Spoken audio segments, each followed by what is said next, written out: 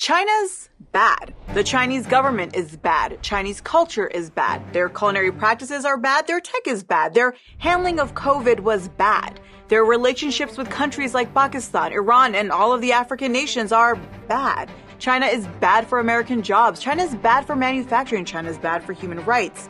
China is bad for starting viral pandemics. China is bad for global peace. China is bad for democracy. China is bad for freedom. China is bad. That sums up how we here in the United States see China. We see China near exclusively through our assumptions, which are rooted in our values and our vision of what is good. And what's good for the world is us, right? Because for something to be presented as bad, then there must be something opposing it, which is good. So what's good? It's us. We may not actually use the word bad in our headlines, in our entertainment, but the insinuation is constant. China, for us, is this alien, rigid, suspect, and dangerous foreign land that threatens our influence in the world. And threatening our influence in the world threatens us. This imagining of China as a threat, as uncivilized, has been more than 100 years in the making. But what would a reimagining of China look like? What would that look like in our newsrooms and our media? Is that even possible? Welcome to Backspace, where we tell you how the story is told in our headlines, and then we think about how we can tell it differently.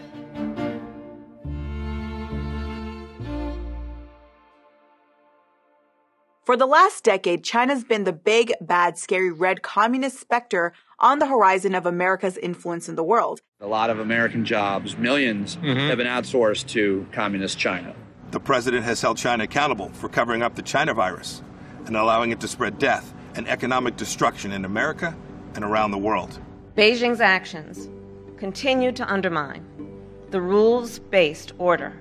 China increasingly is a near-peer competitor, challenging the United States in multiple arenas while pushing to revise global norms in ways that favor the authoritarian Chinese system. But that's not really anything new. The media narratives around China are expressed differently today than they were a century ago in how they're expressed, but they have the same core elements. They still construct China, and thus the Chinese, as inherently uncivilized, and thus a threat.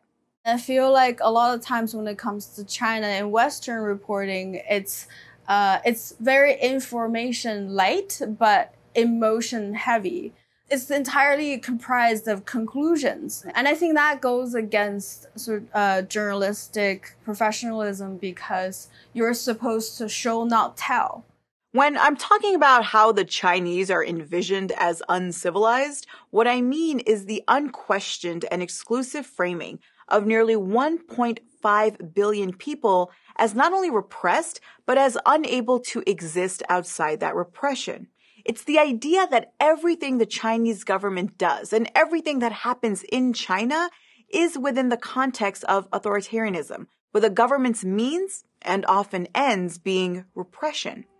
Take, for example, how coverage of China's handling of the COVID-19 outbreak in early 2020 was consistently referred to as draconian.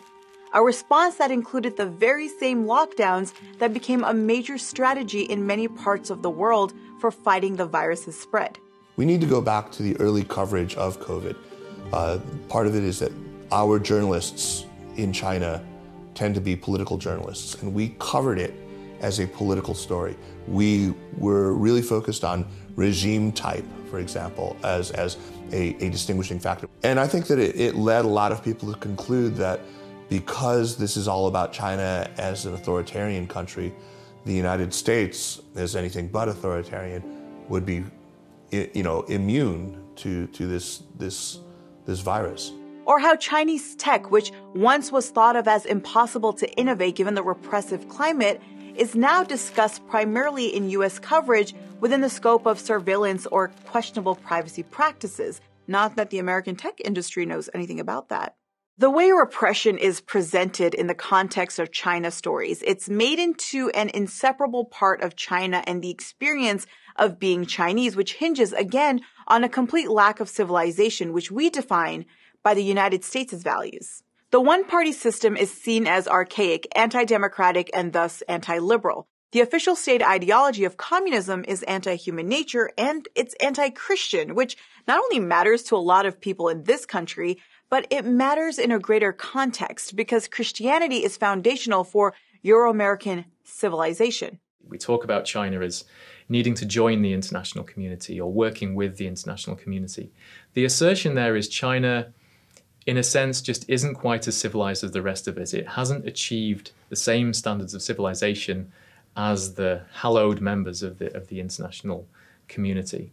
When coverage of China isn't about how repressive it is to its citizens, then it's about how China is constantly working to undermine American influence in the world.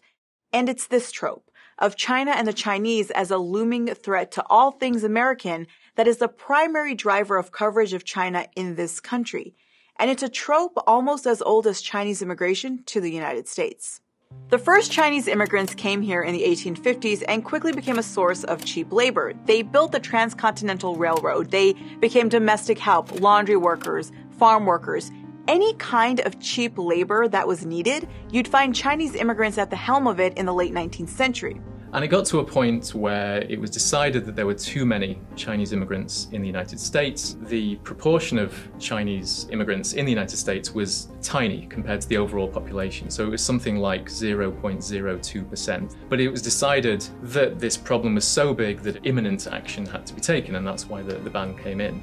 The 1882 Chinese Exclusion Act was one of the earliest pieces of anti-immigration legislation in the United States. The idea that was popularized early on through that ban was that the Chinese pose a great cultural and economic threat due to the sheer size of their population. A very long-running visual image of the China threat, something that's been sort of reproduced and recycled over time, is this idea that there are sort of limitless Chinese people who can threaten the United States. We still had this idea that there are overwhelming numbers of Chinese people that one day will just consume somehow the United States. Today, the more sort of subtle way that this is produced throughout the Western media, you get these images of, there'll be a story about the Chinese economy, for example, about how it's growing, but it'll be accompanied by a picture of the Chinese military, and it'll be a photograph of lines of Chinese soldiers all sort of holding their guns in an identical way, sort of on a parade or a march or something like that. And that construction of limitless Chinese people evolves into limitless Chinese economic reach and power, which the heads of this country openly speak out against. I will not stand by when our competitors don't play by the rules. Look, we've been losing over many years, 4, 5, $600 billion a year. China has an overall goal, and I don't criticize them for the goal. We've brought trade cases against China at nearly twice the rate as the last administration. They have an overall goal to become the leading country in the world, the wealthiest country in the world, and the most powerful country in the world. We're losing, a few years ago, 200 routinely to China. We can't do that. That's not going to happen on my watch, because the United States is going to continue to grow and expand. If the playing field is level, I promise you, America will always win. Now, here's something interesting. For a good part of the late 19th and early 20th century, it was the Chinese people who were seen as economic threats, as backwards, and as uncivilized. China itself, according to American opinion and policy, wasn't. The threat of China only came about after 1949, after Mao Zedong's Chinese Communist Party took power following a long civil war.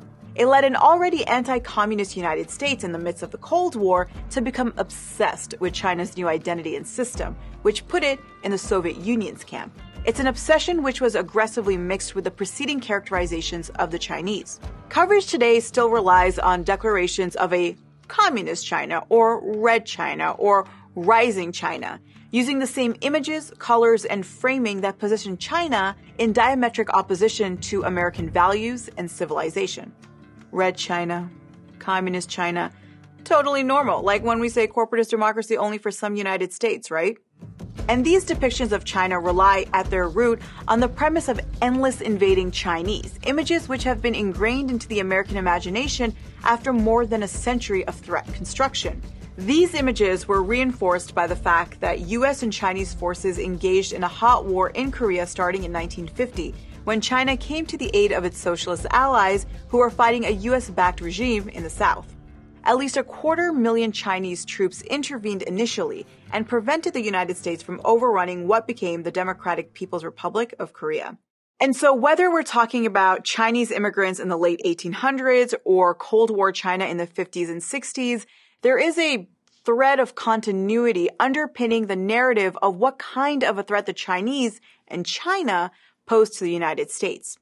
Now, there was a moment of ideological reprieve when, in the 1970s, China was perceived to be opening up to so-called Western and capitalist values. And weirdly enough, that reprieve, if we want to call it that, was rooted in moves by the Richard Nixon administration. Nixon wasn't a fan of the People's Republic of China. Time and time again, he referred to the country as having uncivilized behavior and as the greatest Asian threat to the United States. But he believed that the goal should be to change what the status quo had been for so long. In 1971, seeing an opportunity for the U.S. to isolate the USSR following the Sino-Soviet split, Nixon's national security advisor, Henry Kissinger, traveled to China for secret talks. Shortly after, Nixon became the first American president to visit the People's Republic. He came back exalting the Chinese leadership and the prospect for peaceful relations.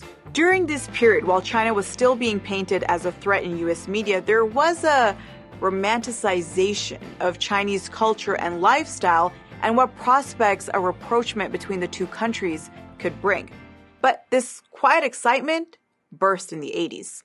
After Mao's death in 1976, another revolutionary from within the Communist Party rose to take his place, Deng Xiaoping. Despite being an avowed communist and a revolutionary alongside Mao, he saw that for China to survive, for the quality of life of everyday Chinese to improve, there had to be a move away from Mao's Cultural Revolution and his international vision. And so Deng opened China up to be a part of the world's capitalist economic system, introducing a series of economic, military, agricultural, and political reforms. The liberalization of its economy in particular caught the interest of the United States. In the future, the 800 million people who live, and that's 1/4 of all the people in the world who live there, will not live in isolation from the rest of the world. No matter what our relationship is with them on a bilateral basis, we want China to be a peaceful nation, to be secure, and to have their beneficial effects felt around the world. We have begun to write a new chapter for peace and progress in our histories, with America and China going forward hand in hand. Xiaoshuo Bingjin. Americans came to see China in a very different way. In the 1970s in particular, there were much more favorable views of China. This was coupled with a political effort to get closer to China because it was considered that China was a kind of useful counterweight to the Soviet Union. So it would be useful to have China on board to try to diminish the Soviet Union's power. Deng Xiaoping was on the cover of Time magazine as Person of the Year twice, once in 1979 and again in 1986. He was meeting Euro-American leaders. China suddenly became a player in the very international capitalist order it had once been seen as alien to, until Tiananmen Square. While the Tiananmen Square protests were about increased government transparency and less political corruption, they were covered in U.S. media in particular as pro-U.S. style democracy protests. Public opinion plummeted of China, and in fact it's never really recovered since 1989, with this change in perception and image of China from one that was reforming into a more Western-style democracy and capitalist system. With the realization that that wasn't happening, public opinion changed, the perceptions changed, and the policies changed with it. There were embargoes on China, there was a complete cancellation of diplomatic meetings and all that kind of thing, and this was a legacy that sort of haunted China throughout the 1990s. But while that legacy was haunting China's public image throughout the 90s, the country was rapidly developing. The same policies Deng had put in place led to not only China lifting 800 million people out of poverty, but also to the country becoming a massive economic power. Cue those old tropes. In the last 10 years, the American foreign policy position has been to illustrate China as the greatest threat to American economic and ideological hegemony in the world, and coverage of China has followed suit. China's draconian one-child policy. Women have been forced to abort their precious babies, gendercide.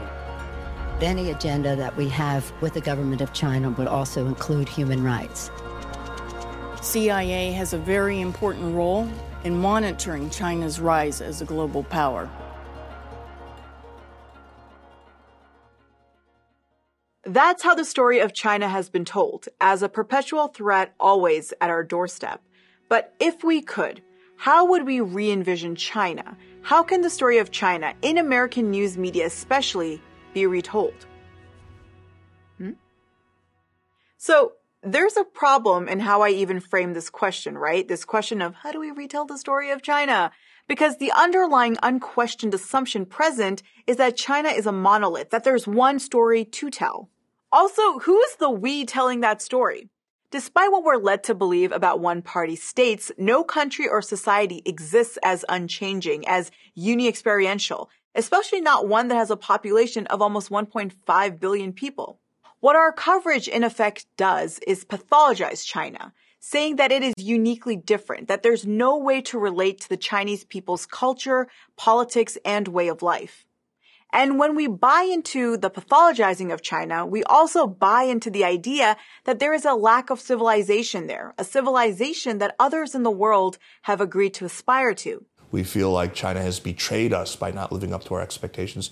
And so we're seeing now in this whole sort of discourse on the so-called failure of engagement. Like we believe that, out of the goodness of our hearts, we extended this hand to China, believing that they would become just like us. And when they didn't, we feel insulted, we feel aggrieved. And I think that's really kind of on us. That's our psychological problem. And it's built on a completely unrealistic expectation. And that because it is so different, because China is an affront to our values and mores, to our benchmark for the civilization that we have created and believe in, because we see China as in opposition to all of that, China's existence as it is a threat. And that in turn impacts support for policies by the United States government that seek to thwart and criminalize China's economic and political influence in the US's global backyard. We situate issues in China against what we experience here, instead of seeing them as part of a connected story, a story that is very connected to us through history, through foreign policy, through the economy, through labor.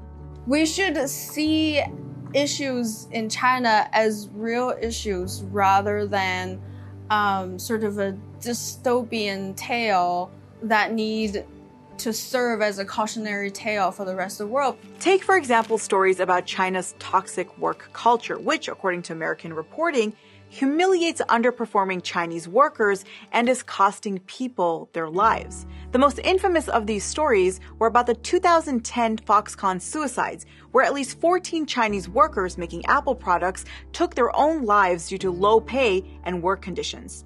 While the poor working conditions and hyper-capitalist hustle culture work ethic were critiqued, there wasn't, unsurprisingly, a very obvious link made between the struggle of workers in China and the struggle of workers here in the United States. In fact, look at this excerpt from a January 2021 Forbes article on Chinese workers' suicides. It makes a work culture link with the United States, but then quickly pivots, saying that apparently, unlike in the US, Chinese employers humiliate their workers. Yes, nothing humiliating about being forced to pee in bottles while working for one of the world's richest men. Instead of drawing links between borderless workers' struggles driven by corporate need for profit at any human cost, the stories about Chinese workers become about Chinese culture.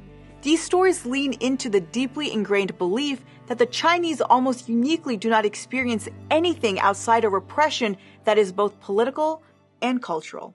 And this type of reporting on Chinese workers, which is very common, erases another important story: the direct complicity of our own companies and our economy in exploitative labor practices abroad and the condition of this country's working class.